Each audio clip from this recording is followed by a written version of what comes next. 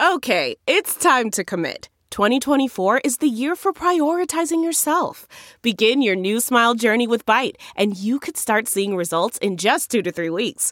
Just order your at-home impression kit today for only $14.95 at Byte.com. Byte Clear aligners are doctor-directed and delivered to your door. Treatment costs thousands less than braces. Plus, they offer financing options, accept eligible insurance, and you can pay with your HSA, FSA.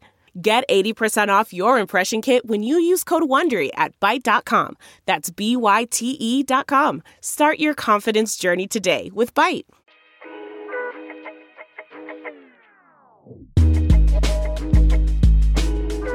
Yammer Yager, episode 68, season 3 of the Daily Intermission podcast. What up, everybody? It's Greg in studio. It's Justin in Thunder Bay. It's been a crazy week over here in Nova Scotia. How are you making out, my man? How you been doing? Unreal. I feel like I keep repeating it, but it hasn't ended. The weather is absolutely amazing. I golfed twice in the last 3 days. Shot a 89 yesterday. Okay. Which for me is okay. Yep. I usually like to be under 85, but it was my first time playing this one I've played it twice in the last 2 years, so including last round. So a little bit unfamiliar. Got to get a feel for it, but had 2 birdies, which for my game isn't necessarily the norm. I don't know the last time I've had 2 birdies in a round. So that was pretty good. And yeah, the weather was unbelievable. I guess interesting thing here, just might be interesting to some of the viewers. Obviously, I'm in Thunder Bay, Ontario. I was just texting about it in the chat with you and the Archman, and I teed off last night after work at 6 p.m. Or we got off, I guess, a little early at 5:40 p.m. But yeah, we don't have sunset until like 10 p.m. And then in July and August, it's 10:50 p.m., 10:45 p.m. We tee off for 18 holes as late as like 8 p.m. if you have an open course. But like usually, yeah, 5:45 p.m. to like 6:50 p.m. We let that thing go, and it's nice to be able to have 18 holes in the daylight after work. So that'd be so dangerous for me because it's well known around my golf course, around my buddies. I have a few beverages when I'm playing. I get a little loose. I have a couple. If I teed off at 8 o'clock in the evening, I mean I'd be taxiing home every round. Monday, Wednesday nights, you can't help. Yeah, no. It wouldn't be that far. It'd be the Fridays and Saturdays. Yeah, I don't have any issues as far as anyway. We're not going to dive down that rabbit hole, but no, I did want to give on a serious note, but obviously thinking about everyone in Nova Scotia that's dealing with the wildfires in Halifax.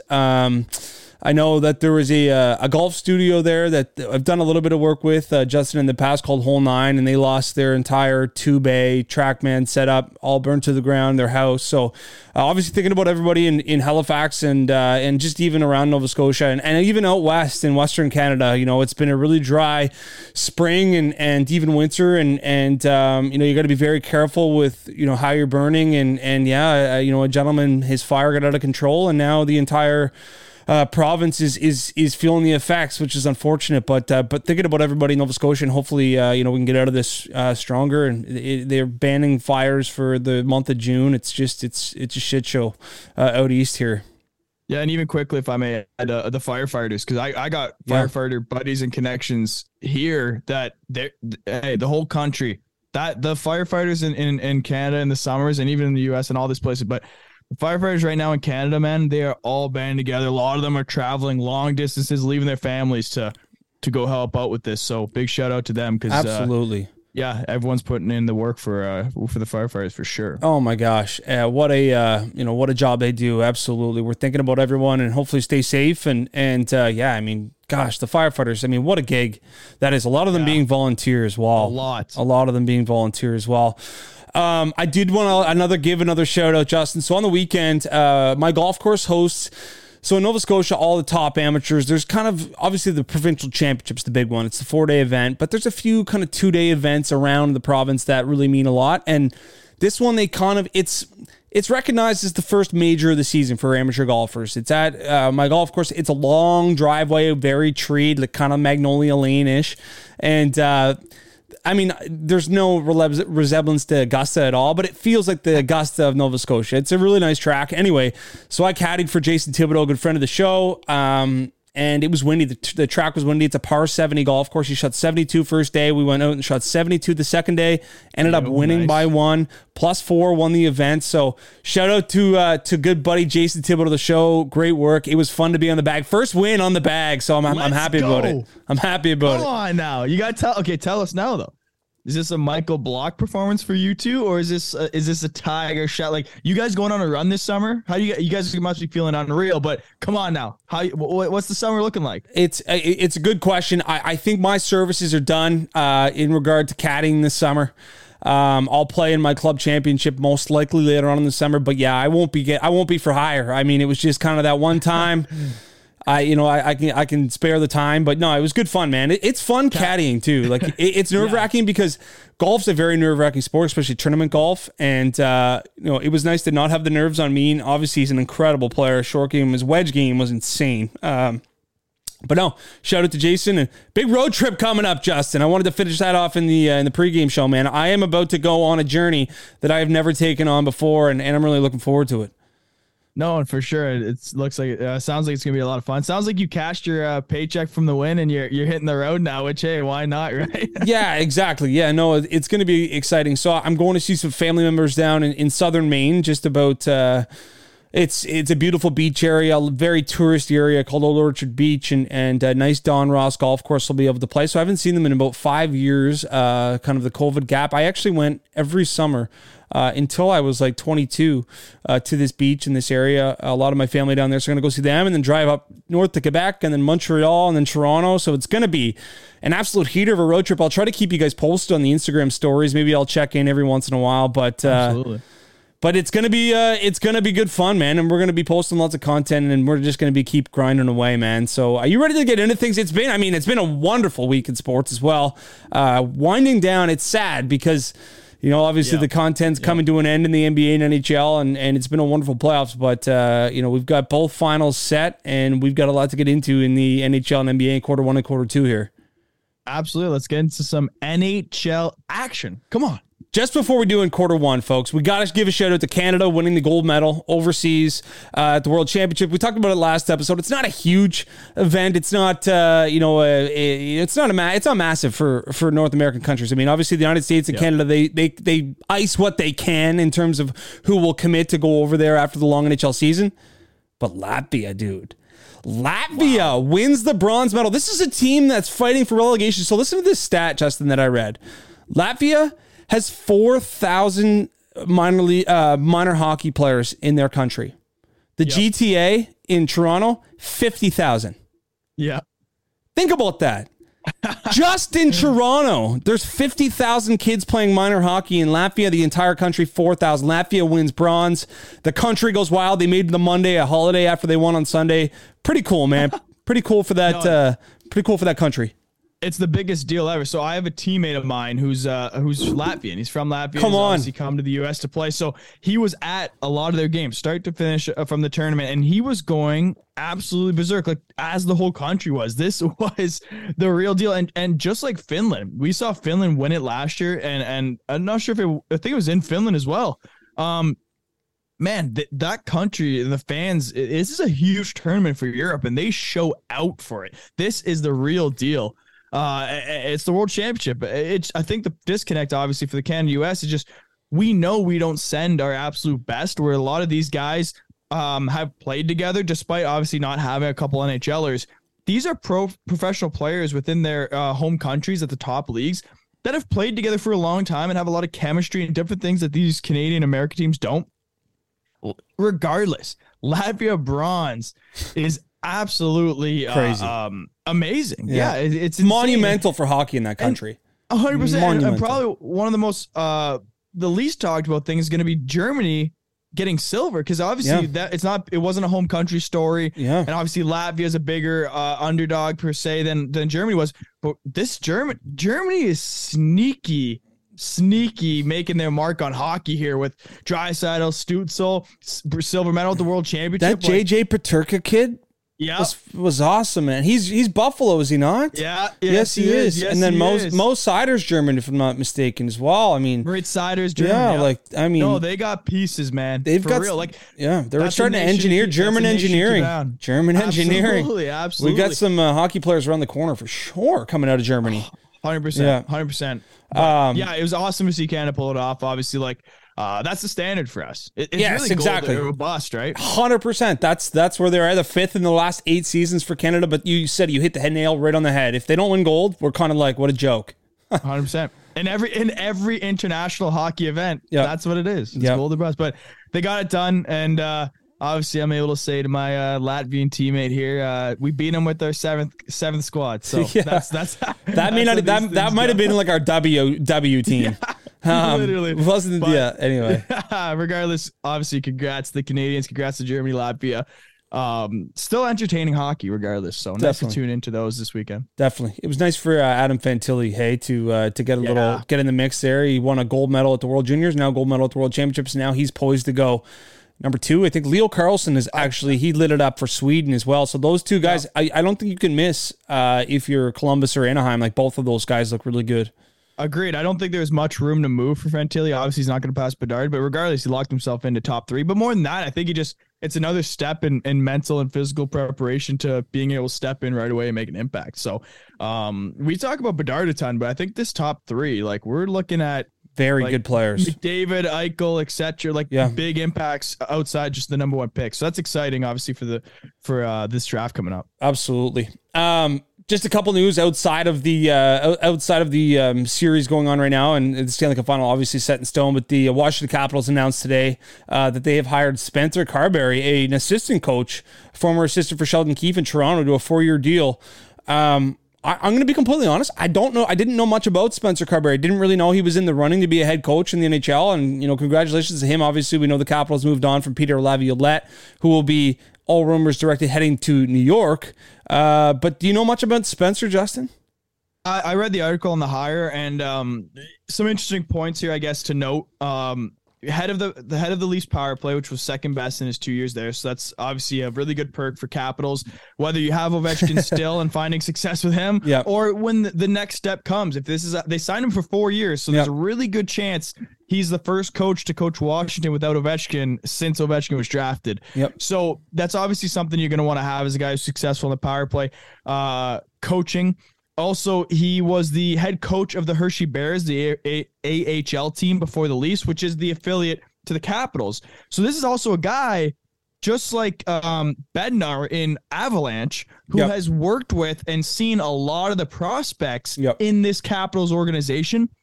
And that could pay massive dividends. Again, in this post-Ovechkin era, it might not be as big of a drop-off or a full rebuild if you have the pieces in place where, hey, when Ovechkin's getting ushered out, we have a coach right now who's already worked with these guys, and we could kind of they could maybe exceed expectations in a way if they're in an environment of success. So he played in the East Coast Hockey League was the highest he played. He coached there as assistant and long career in coaching, working his way up, which I think is a perk. And again, the biggest thing for me, it's a new head coach. It's not Gerard Gallant again. It's not the rehires we've seen.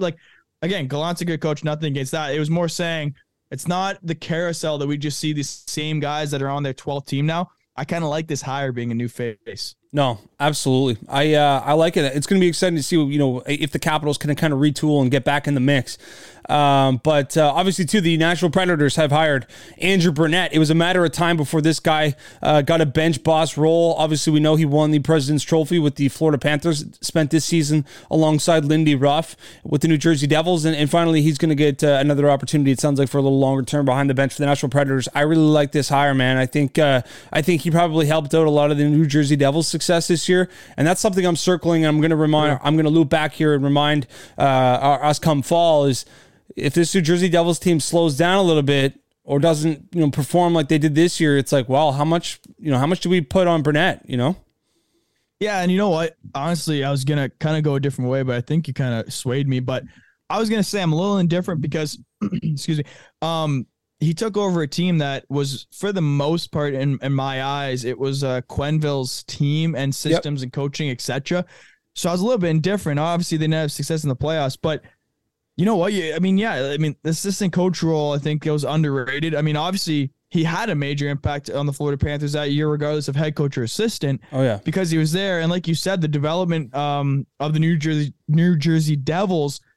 Yeah. You know what? You're right. I am very interested and intrigued.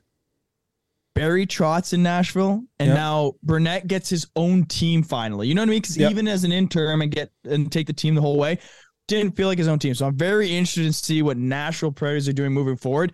Because you know what? You're right. I think sneaky good steps moving forward for this Predators organization. Definitely at the management level, they definitely have some key pieces, and we know how good Saros is. He's kind of in that top 5 goaltending in the league, and with one of the top 3 defensemen in the league. It's just kind of a matter of it's been a bit of a shit show, to be completely honest, up front for them, with injuries and just, kind of bad contracts. So we'll see what happens with the Nashville Predators moving on. But let's refocus, regather, and get things back on track in the Stanley Cup Finals. Obviously, we know last episode we talked about the Florida Panthers moving on in a sweeping fashion over the Carolina Hurricanes, and we still had a series to conclude. We had the Vegas Golden Knights, Dallas Stars. And Dallas, they got right back into this thing. They won 2 games without their captain, Jamie Benn, who was suspended. But Game 6 rolls around in Dallas. I expected a much better effort of the Dallas Stars. The Vegas Golden Knights, they completely dismantled them 6-0, man. And it was right off the get-go, too. In blink of an eye, they're up 1-0. And we'll talk about Bruce Cassidy's quotes, actually, before Game 6, talking about it was the most ricochet shot off the Arizona Coyotes I've ever heard in my entire life. He's like, 24 giveaways.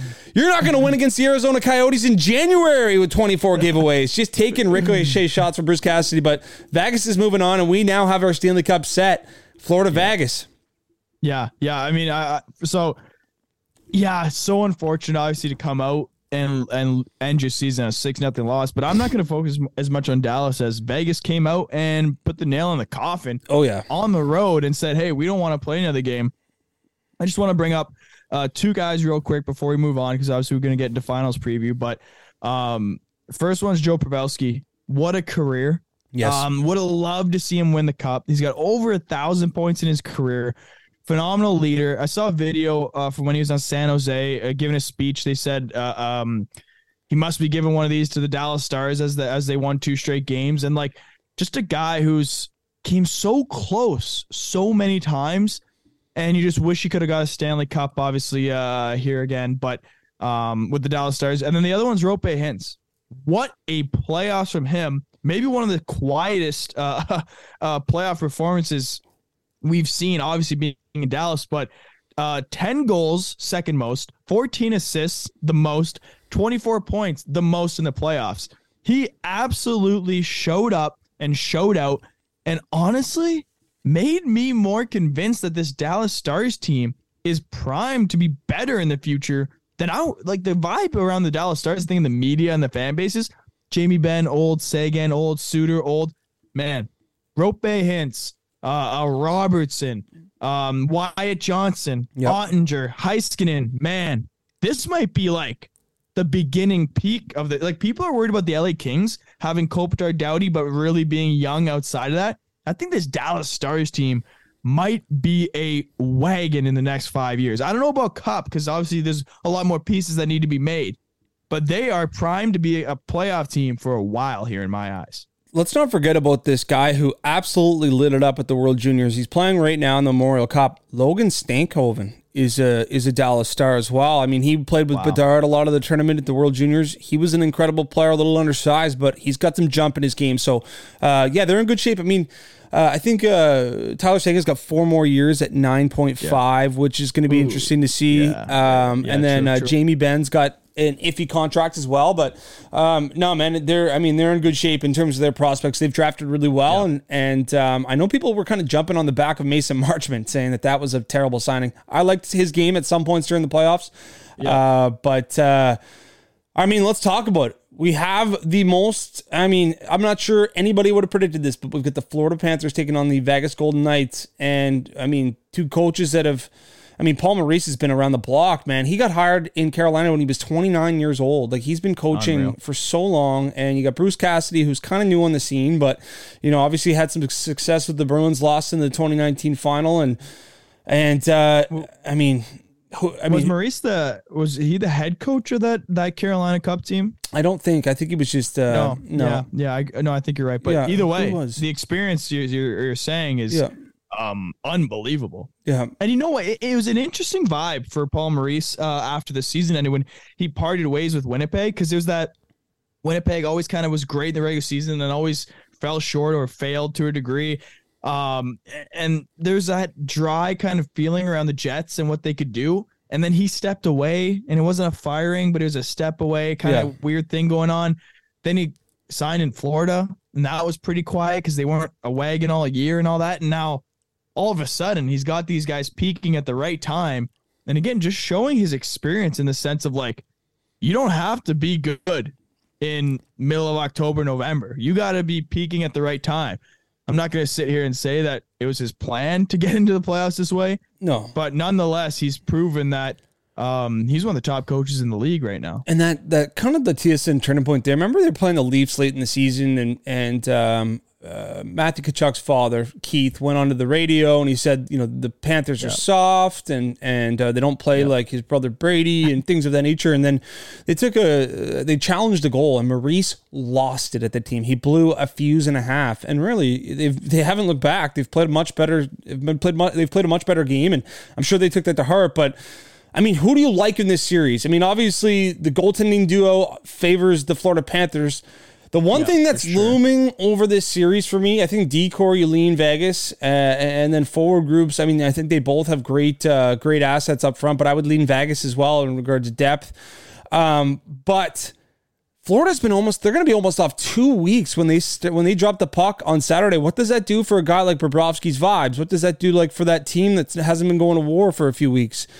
I'm leaning Vegas. I'm going to be completely honest with you, Justin. I'm leaning Vegas in this series, but I want to hear your thoughts, your initial thoughts on this series. So first thing first with the rest, in my experience and how I feel is rest for goaltending is absolutely massive, especially for a guy like Bobrovsky, who's played a ton of time. I'm not sure if you saw the thing posted there on Twitter or whatever it was. He lost 25 pounds in that 4 overtime game, and he loses 15 pounds every game, which is actually pretty outrageous. It's common for a lot of hockey players to lose 10 to 15 pounds because it's basically of sweat and sugar and all that. Yeah. But 25 pounds is absolutely like that's so much more on your body than you could even imagine. So I think the rest for him is massive. My question is the rest for the rest of the team is obviously good, but mentally, this is a team that's been on a roll and a streak since before playoffs. That's kind of what they've been riding. Now we're really going to see, is this team this good? And are they this legit? Or has it been a streak and a run? Basically, is how quick can they answer in game 1 and 2? Because if Vegas comes in here and steamrolls them in game 1, you're kind of losing that mental confidence and headspace that the Panthers been rolling with. Do you agree? I agree, man. And I think about living in Florida and having all that time off. I mean, beach, golf. I mean, you name it, really. Driving around in nice cars. I mean, I just don't know. I hope they took it seriously. I mean, obviously they took it seriously, but I do think that break might be a disadvantage. Vegas, man, they're a dangerous team. They've been here before. This is their second final, in 6 years, and the Panthers haven't been here since '96. Not that any of that matters, but it's going to be interesting. I'm going to come out and say this. I like the Vegas Golden Knights in 6 in this one. I'm taking Vegas in 6. Okay, Vegas in 6. This is tough. I'm gonna go with the Panthers. And I'm going with them in 7. I think it goes 7. I know it's not common for Cup finals to go 7. I really see this one going 7. My X factor for Vegas lies in Pietrangelo, Theodore, and Martinez. It's 3 guys, but the point of it is that's the leader of the decor for Vegas. They need to be as elite as they have been in front of Hill the rest of the way for the Panthers. versus the Panthers. They cannot leave Hill out to dry. Even if it's Thompson, I know he's been skating, whatever it is. This goaltending is the mismatch. But they've negated it by being absolutely phenomenal at negating graded chances and a high volume of high-end chances. If they can't contain this Panthers team, and if they can't penalty kill well against this Panthers team, whose their power play has been hot, this is going to be a quick series, just like we've seen the Panthers do. So for me, it's on the defense of Vegas. I think the defense for Vegas, if they give the Panthers what they want, and that's going to be, they're going to dump it in, trap you to a degree, and then go on transition. If they get odd man chances on transition, or they burn you and you take a penalty and different things like that and PK, if they get those things right like they have been lately, this is going to be, for me, Panthers quicker than I think.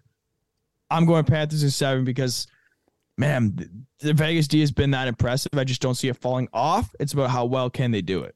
It's going to be exciting. I think regardless of, how these teams played out in the regular season, well, we know how Vegas is the number 1 seed out in the West, but, I think it's going to be exciting. There's a lot of compelling cases, a lot of compelling players on both of these teams, and it's going to be a lot of fun to watch. Let's move into quarter 2 because we do have the NBA now set in stone, the championship that is. But let's first start off with Bob Myers, executive for the Golden State Warriors, stepping away. I mean, we know what he's done. He's really been a catalyst for this team, winning 4 rings. Designing this team, and he's stepping away, which is surprising, but.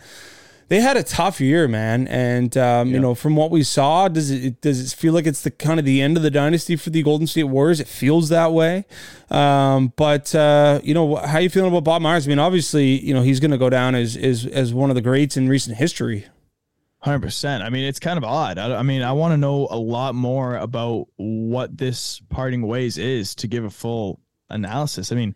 I think it's the end of the dynasty. I mean, I think that was kind of already in the cards. Yep. I almost wonder if he doesn't want to GM a rebuild.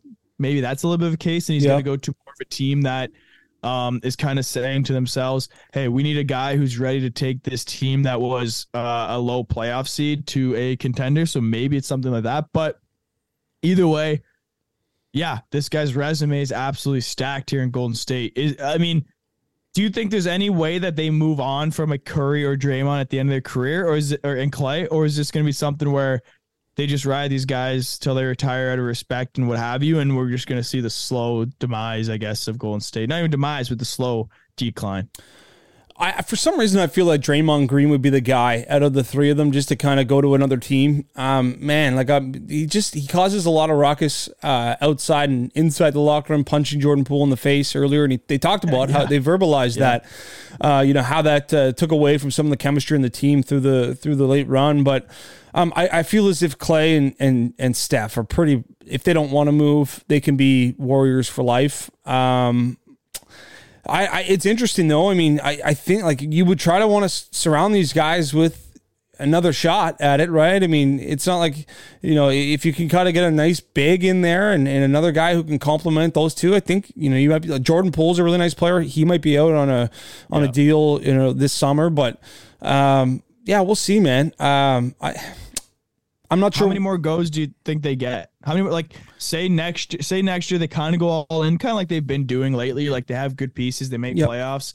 Like Draymond's over 30 now, and say next year they lose in the conference final in Game 6. Say they make it a conference final, they show again that they're a great unit, great core.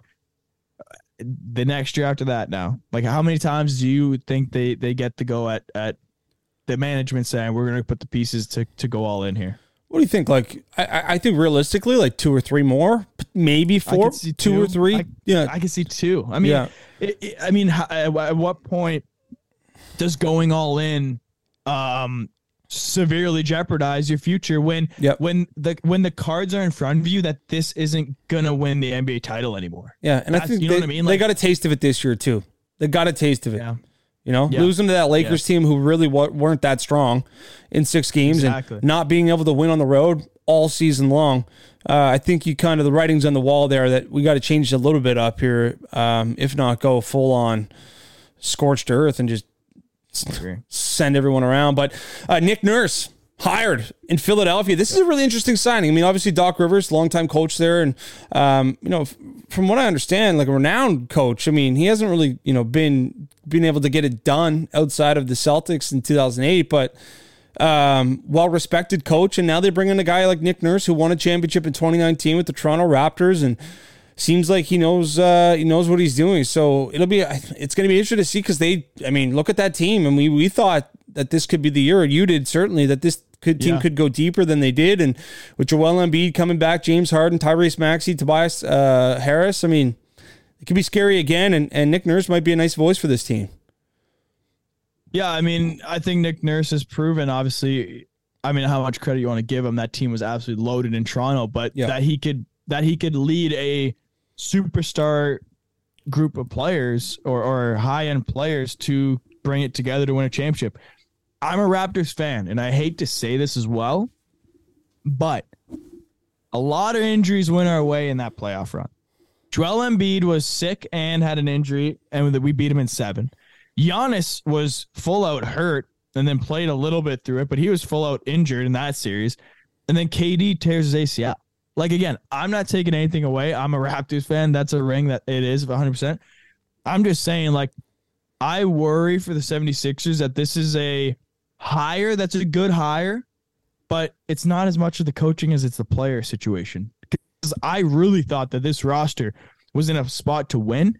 And the big reason why was Harden's been in these playoffs for so long. And Embiid's gone in a number of playoffs as well. How much of the coach do they need to get through this? Like, I don't know. Maybe the adjustments and stuff are something I'm undermining. But I just what does Embiid need to be told and Harden for them to win a Game 7? Yeah, I don't know, and it's a good question. It's if you get there, it comes down to the guys being a dog. Who wants it more, and it's kind of it leads into the Celtics series.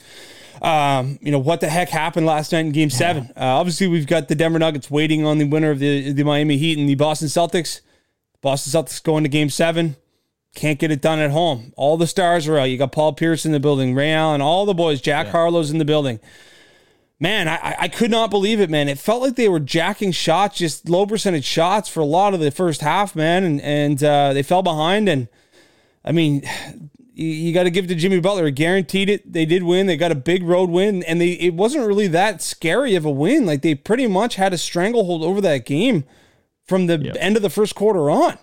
How do you, so you're a Celtics fan. Yeah, for sure. Right. So I got to ask right at the top here, like, when you watched that Game 7, was there any point of view was there any moment where you're like, this thing's over? Because even myself as a non-Celtics fan, down 10 going into the fourth, I thought that the Celtics were primed for a run possibly. I kind of felt like they're kind of situated in a spot they've been so many times and have pulled out the win.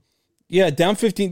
Down 10, going into the fourth, right? Down 15, going into the half. You don't feel like it's over, but you got to feel like they've got to elevate now, right? You've got to outscore this team by 10 to at least tie to extend this game to overtime in the quarter. And I didn't feel the momentum really swinging at all, I just didn't see enough from the big guns. And it's unfortunate, man. It really is. I was a little bummed out, but you got to give credit to the Heat, man. Caleb Martin. Wow. What a beast, man. Incredible performance. And it wasn't the Jimmy Butler show. Obviously, Jimmy played incredible, but it was the supporting cast. This Strus, Max Strus played unbelievable, and then Caleb Martin, and it just, it goes down from there. They came to play, and they earned it, man. They won that game, and the Celtics are in trouble moving forward, and the Heat booked their ticket to play Denver, which I'm going to just come out and say this. I don't think it's going to be a long series. Yeah. Just quickly to close out that one. Yeah, even you could look back at Game 6 for the Celtics, man. I'm not really sure that they should have won that game. Duncan Robinson had 2 wide open threes to make that a 7-point game instead of the 1-point game it was. Yep. Also, we have to mention it. Jason Tatum rolled that ankle super early. Yep. That's a massive factor. Like, he was not himself, and he is that team, especially in a Game 7. 100%. So honestly, this leads into my next question and where you were going. You just came back from down 0-3 to go in the conference finals. Let's be honest. You're down 10 going into the fourth with Tatum basically on one leg. Like, he was not even close to himself. You're saying, as a Celtics fan, this team's in a tough spot. Like, I want to know your opinion first. Like, you got Jaylen Brown, I think's up for a contract, and they're talking about a supermax, whatever it is. So it's big money, big commitment. And obviously Tatum's debated. I think he's the number one guy for sure there, but obviously that's whatever situation. You got Marcus Smart, those three have been the conversation through this playoffs. They're the three-headed monster. Where's your head up for the Celtics moving forward here? It might be a hot take, man. But to pay Jaylen Brown the money that he's going to be eligible for, I think it's close to $300 million over. It's insane because he was an All-NBA guy or a second-team All-NBA. So, yeah, I mean, I would like a serviceable star point guard, and I know that's hard. That's hard to request, but a real guy who can handle the ball, distribute the ball, because that's what it seemed like they wanted to do. Was everyone was just kind of parked outside, and they needed a guy to distribute, find the open guy. And I mean, I know Marcus Smart, is okay, did okay, but I don't think he's a true point guard. Jaylen Brown, to me, everyone's saying that he can go be a star on another team. He can go be the number one. Then I would let him go be the number one and allocate those funds elsewhere and see what you can bring in for Jaylen Brown. I love Jaylen Brown, don't get me wrong, but I don't think that he is the end-all, be-all. Like, I don't think that he's a guy that you're going to have to break the bank on and really be upset. So that being said, you have to replace that with at least a serviceable player that can score and be a big contributor when Jason Tatum's having slow nights, which happens. But so I'm pulling it up here. I want to see, because I want to dive into this. There's a lot of Boston fans who want to know. So okay, I want to know. So what I'm kind of feeling is your emphasis is on point guard. You feel like possibly you have to move Jaylen Brown to do that. I have a question for you. You say serviceable point guard. Yeah. If you moved on from Marcus Smart, you paid Jaylen Brown, and you kept Tatum, obviously. Are we both in agreement? You keep Tatum, first of all? Oh, yeah. 100%. Yeah. Yes. So Jaylen Brown is 26, and he's an all-NBA player. I think Boston fans are obviously in a very reactive mood right now, so that's fair. I get it. But you have an all-NBA player who's been to the finals or conference finals, who's 26 years old. That is a massive asset that anybody would normally want. If they went out and got a guy like Dennis Schroeder, say, on a lower deal, he's not looking for a max or anything like that, and you moved on from Smart, do you feel like the team's better or worse? Worse. Way worse. What about a guy like D'Angelo Russell? Because now there's another guy who went to the conference finals. Worse. No, Marcus Smart is a hound. I agree. What about Fred VanVleet? Yeah, that's a good question. Now you start to kind of think, okay, what's this puzzle start to look like? I want to keep Marcus Smart. So now, and you know why that's fair? And I know everyone's reactive right now. We're not the only ones. You're not the only. Your team finished top 2 in the East back-to-back years, and your core is under 27 years old. Yeah. I know they haven't won, but what I'm saying to you is they're getting there. The expectation in Boston is so high for all their sports, which is so fair. They've won forever. Yeah. And yes, you went to the finals last year, so yeah, you didn't win the finals this year. I get that. You didn't get there. So it's a step down. I understand the situation. But you're knocking on the door. You're knocking on the door. And you know what? I listened to an interview by Mike Malone today. He was talking about, and you know what he said? They lost in the last 3 playoffs. They went to the conference finals twice, I think. And they said every single year he could see that you win by losing. So he was saying how their losses each year had made them that much better year and year and year. Yeah. But if you blow this thing up and get rid of what's worked so well when they're young, how you like, I don't know what you could really add to get better than this team. I can understand maybe a Horford, something like that. You get a more modern, maybe more mobile guy, kind of something like different on those pieces. Yeah. I just don't see how you move those 3 and get better. Yeah, no, I can appreciate that. And I think that it's just kind of the panic of being a sports fan and thinking like, oh my gosh, it's back-to-back years. They can't get it done. This isn't good enough to get it done. And you're right. I mean, every team in the NBA is looking around going, we would love to have any of those guys. We would trade our seasons for those seasons. Yeah. It's a great point, but let's move into the finals here because it's the Miami Heat. They're taking on the Denver Nuggets. I think this is going to be a really quick series. I think it's the Denver Nuggets, and obviously the long layoff, but it feels like it's their year. And I know that we've just watched a bit of a gong show in the Eastern Conference. We've seen this beautiful run by the Miami Heat, But man, I don't think they've dealt with the Nuggets team yet. And this Nuggets team they're poised, they're hungry, they've got the best player in the NBA. And you've talked about it all year, Justin. I don't know if you're going to change it up, but do you see the Nuggets winning this series? Yeah, no, absolutely. I've been on the Nuggets the whole way. Yeah. I absolutely got a little bit excited about the narrative of LeBron and the Lakers for 2 days. Yep. But realistically and honestly, yeah, we talked about it my first episode here 2 months ago, whatever it was. Like, this team being in the West was severely overlooked. Yep. Nikola Jokic winning MVP the last 2 years made him overlooked this year because of the fatigue, which is fair. I get it. Jamal Murray tearing his ACL in previous years made him overlooked. Aaron Gordon going to a team like, honestly, just the Nuggets being the Nuggets made them very, very underrated when, like I said, from Christmas, they were showing every single sign of being by far the best team in the West. And then you're getting a chance to play in the NBA Finals, which this is something to remember for fans moving forward. If you want to take a look at picks or predictions or whatever, take a look at teams' paths to get to the championship or the final, because you never know who or what is going to come in the finals. And look at this right now. All I said was, look at the Nuggets' path through the West. I like it way better. They've shown that they can be the number one team in the West, which means they've beaten all these teams throughout the regular season. And it's so much easier than going through the East. And now they're gifted. And we'll get into the predictions, but they're gifted an 8th seed team. Yeah. And I know this team's completely overachieving, but for the most part, they are now the complete utter favorites. And everyone else was picking Celtics, Giannis and the Bucks and all this, whatever. I'm going to take Nuggets I'm going to say 5 games. Yeah, I like that a lot. I think it's going to be a quick series as well. I'll take, just so I'm a little bit different, I'll take the Nuggets in 6. But yeah, I think we're both in agreement that the Nuggets, they feel like the better team. They've been the better team all season long. It's not a Cinderella run in regard to they wouldn't question anything if they went down a game.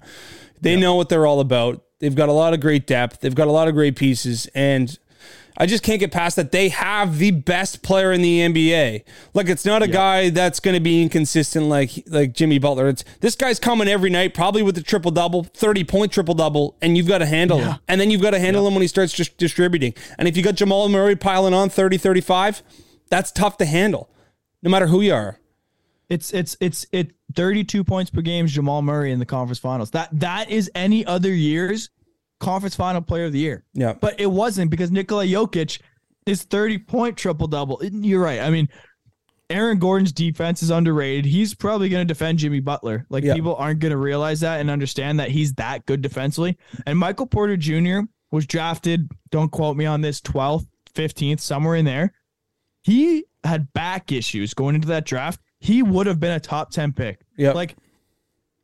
He's a stud. Basically, the other thing that's selling it for me, Nuggets, if Nuggets are going to win an NBA championship, and it's not this year, it's not happening for me. That's the way I also view this series. Yeah. Yeah, absolutely. This is their time. This is the time to ring up. Go get it.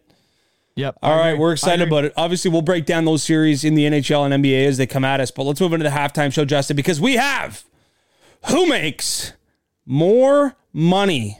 And I've got 3 for you, Justin. I'm gonna whip them right at you. Let's do it. Who makes more money, Alphonso Davies or Connor McDavid? Alphonso Davies or Connor McDavid. So you got that. Oh, so I'm a big Alphonso Davies fan as a Canadian. Connor makes, as we know, 12. I'm going to go with Alphonso Davies because I know he's worth a ton, but is he getting paid? He's only getting paid around 10 million pounds, which equals 12 million. That 12.5 by Connor McDavid is more. Connor McDavid makes more than Alphonso Davies. Hey, well, Alphonso Davies is due for a big pay, so it's coming soon. For sure. Wow. Who makes more money, Nikola Jokic or Kristaps Porzingis?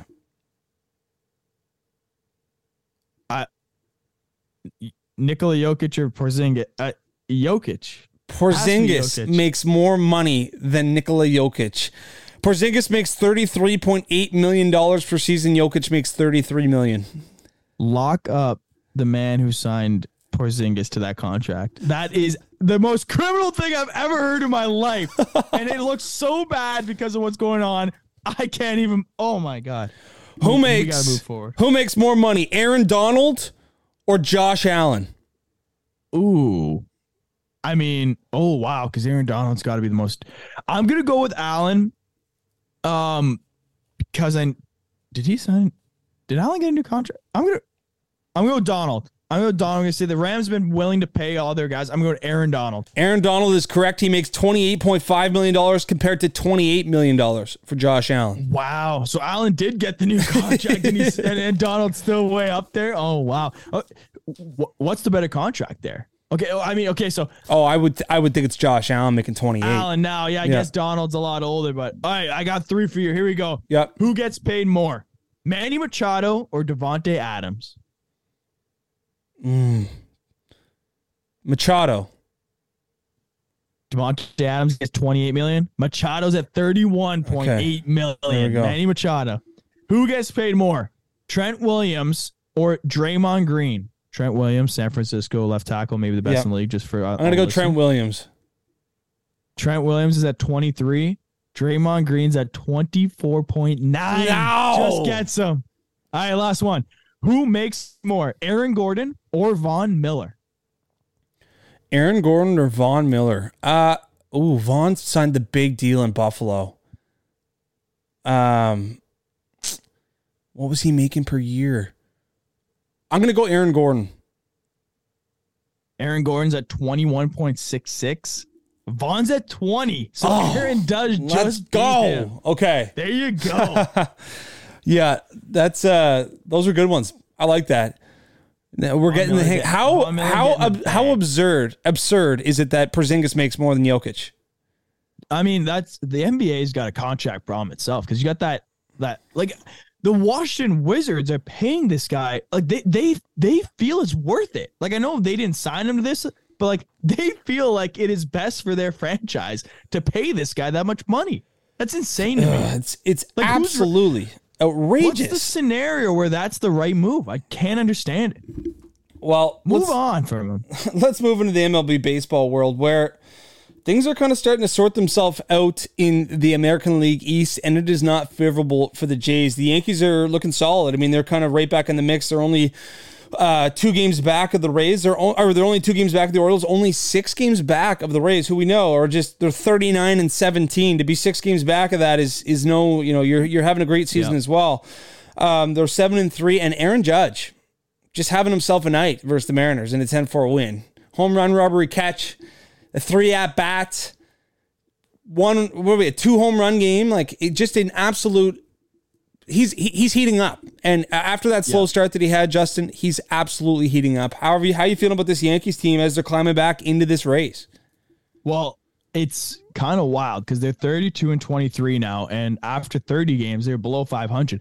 And we both said though, like we weren't worried about this really. We obviously knew the talent level on them, so we weren't too worried about this being a big problem. Yep. But we did say, Greg, that this division's done in terms of division winner. We said that the Rays have done and locked up. That's not the case.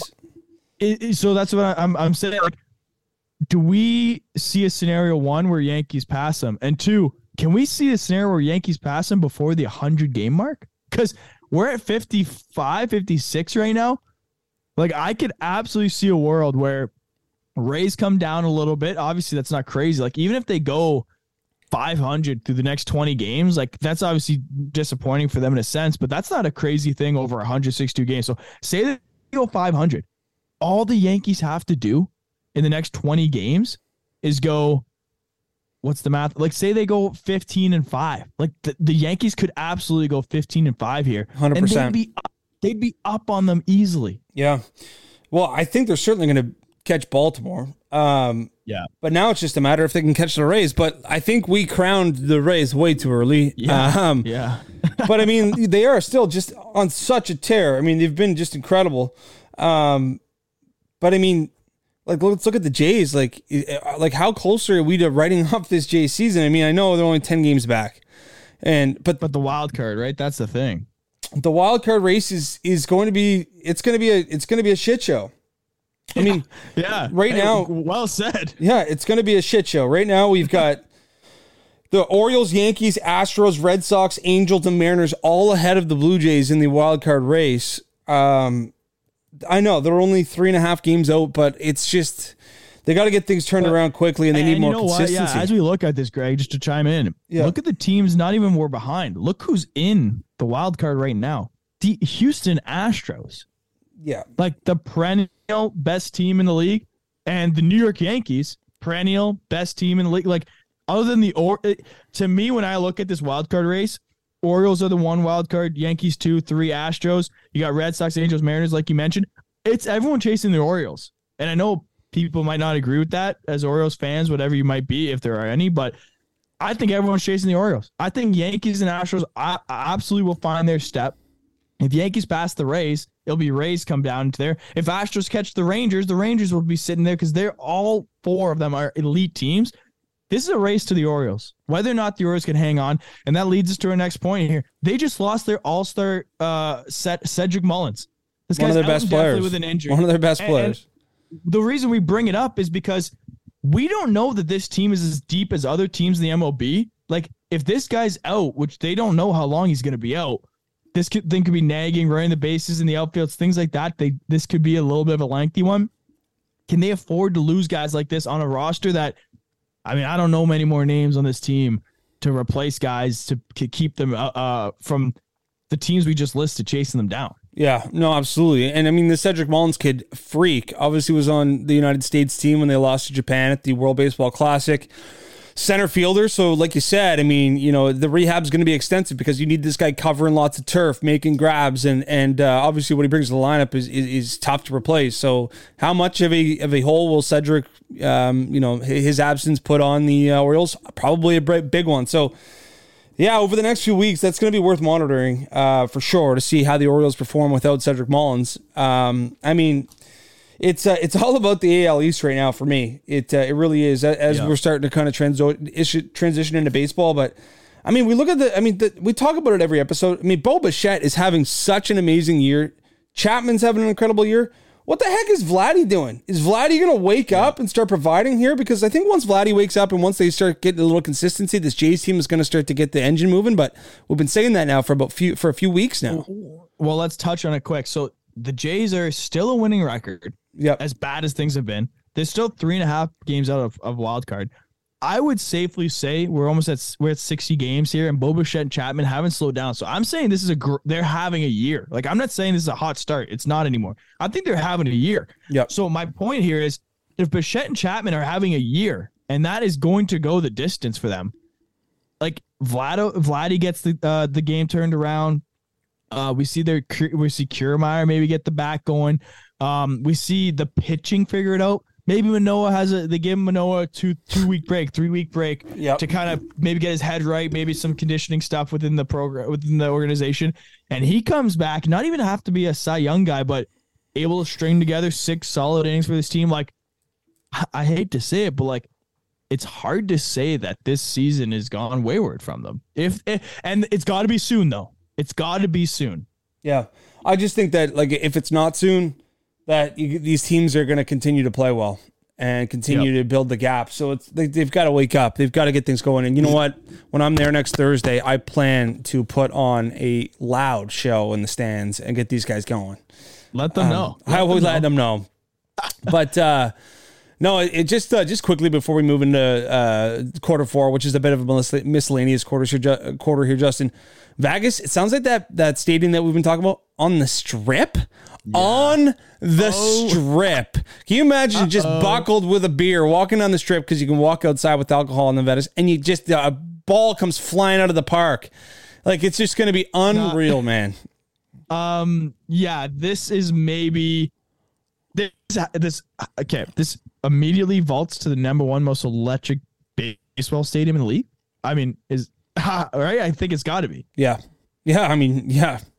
And you want to talk about rowdy fans? Like, this is gonna be a show. In terms of the fans who are going to be going there, and I assume it's going to be a lot of bachelor parties. Yep. A lot of guys trips, and they are going to be just like Greg at any sport event he goes to, and they're going to be loud and rowdy, which is awesome for baseball, awesome for Vegas.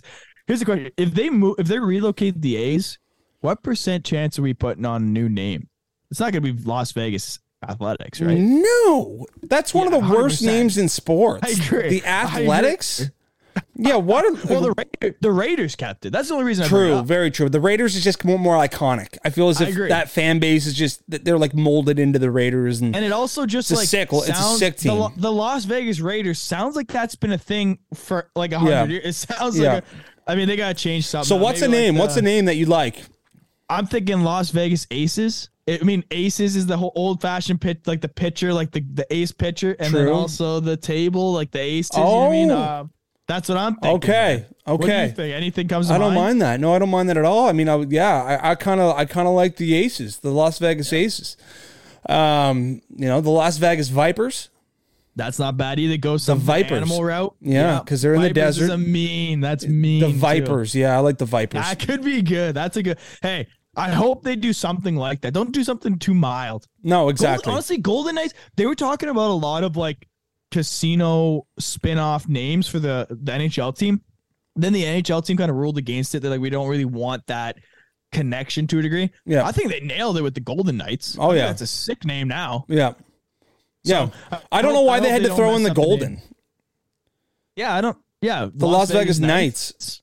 Not too bad either. Yeah. Some people were saying it was going to be the Black Knights or the Black Aces. So Black Aces is a term. That's like the healthy scratches, right? Yeah. So they thought they were going to go with that, but they went completely different. Golden Knights. But again, it's working on it. Yeah, you're right. I didn't even think of that, but why the Golden? That's a very good point. Yeah. But anyway. Hey, let's move into quarter 4 here. Just briefly, we've got some golf to talk about. Obviously, the Charles Schwab Challenge is in the past.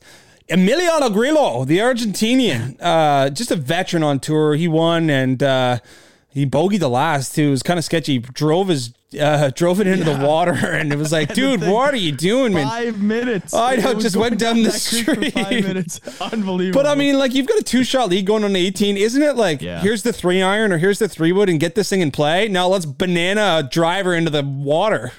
Well, who did we see? We saw Matthew Fitzpatrick at the U.S. Open last year. Wasn't that the debate? He went driver all tourney, but they're like, he's got to lay up, went bunker, worked out for him, worked out for Grillo. That bunker shot that he hit was insane. But yeah, you're right. Yeah. But yeah, Grillo. So again, I don't know if everyone saw it. So Grillo hit a driver that was like into this like sewer runoff kind of like, it wasn't a creek, a stream almost. It looked like it looked like it was not natural. Like it looked like it was just like from a storm. Concrete. Yeah. And the ball ran for 5 minutes, and the ruling was he can't get a beneficial spot from it, like where it ends. But like, so I guess after like 3 minutes, they go, no matter where it stops, you're getting the ball back here. So, anyways, double bogeys, which is bullshit, by the way. Yeah. If it's natural, like that's the other thing is, if it's like a pond, he's getting a drop. So why is it now if he can play it out of this thing that they had there? Yeah. Imagine he hits this thing in and it's like green side where it stops. That would just be the most electric. Like, what would you aim? You try to, if you're down 4 strokes, would you aim for that to try to make it eagle? Yes. Or if you like bounce it down the cart path or something, like you play it where it lies. Like, what's the difference between it taking a little stream going down the course?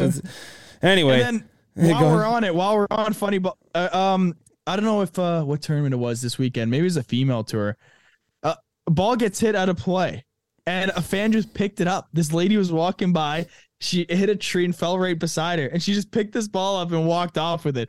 Again, it was a sidebar. We had a couple interesting things happen, obviously, on the golf course. But yeah, Grillo got done. But we saw a little bit of a blown lead there from the 25-year-old Englishman. Yes, we did. Harry Hall with the old school hat rolling around. He looks like he's about 6'8". He had a little muzzy action on the go too, and yep, he absolutely threw it down the throat and choked on it. But that's all right, man. It's all right, man. I think that guy's he's got a promising career. He's only 25, like you said, but Harry Hall leading toe to toe and then just absolutely crumbling. But it is worth mentioning he made the turn like halfway through the tournament. He was at -12. The winner ended up being -8. So obviously Colonial was playing tough over the weekend. I got to read you one more thing here before we move forward. Yep. Scotty Scheffler. Oh, dude. Listen to this. Ready? The chef. Tied for 3rd in this event. Yep. Tied for 2nd at PGA Championship. Yep. Tied for 5th at AT&T. Tied for 11th at the RBC. Tied for 10th at the Masters. Won the Players. Tied for 4th at the Arnold Palmer. Tied for 12th at the Genesis. Won the Phoenix Open. Tied 11. Tie 7.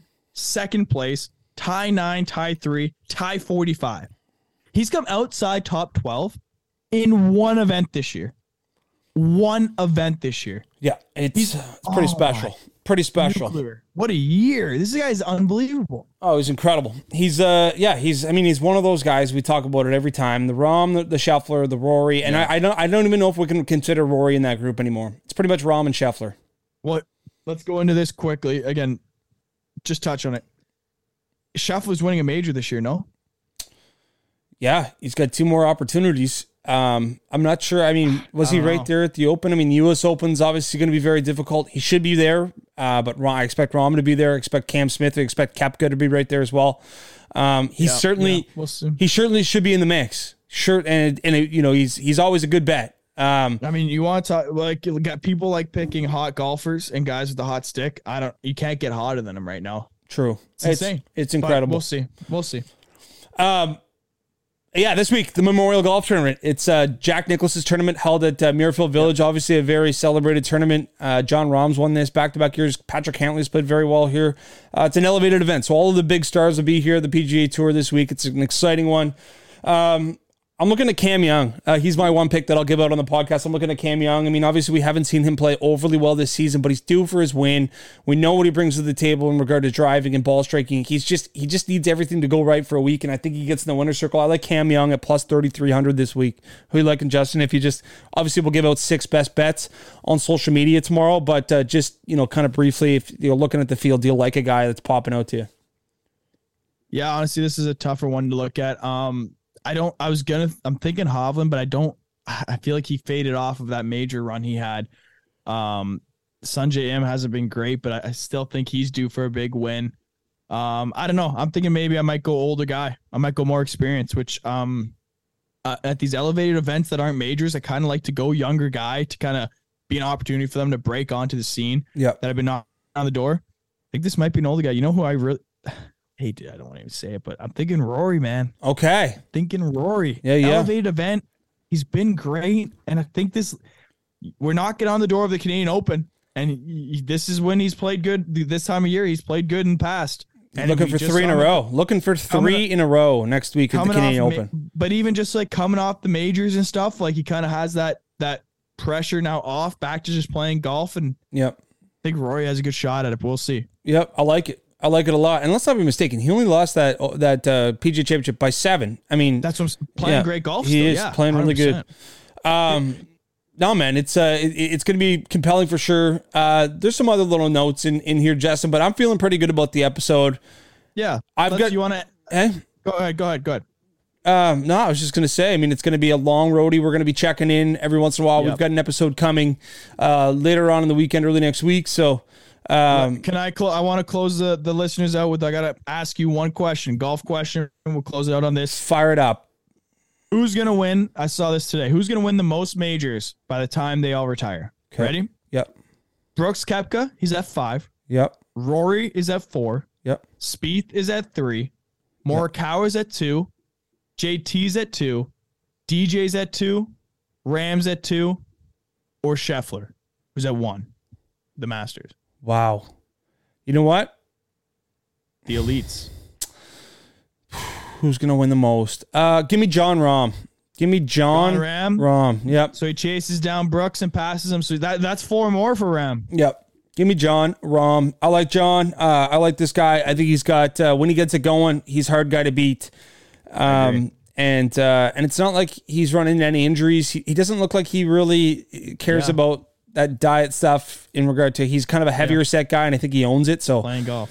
I'm agree with you with the Ram. Yeah. Who do you like in that?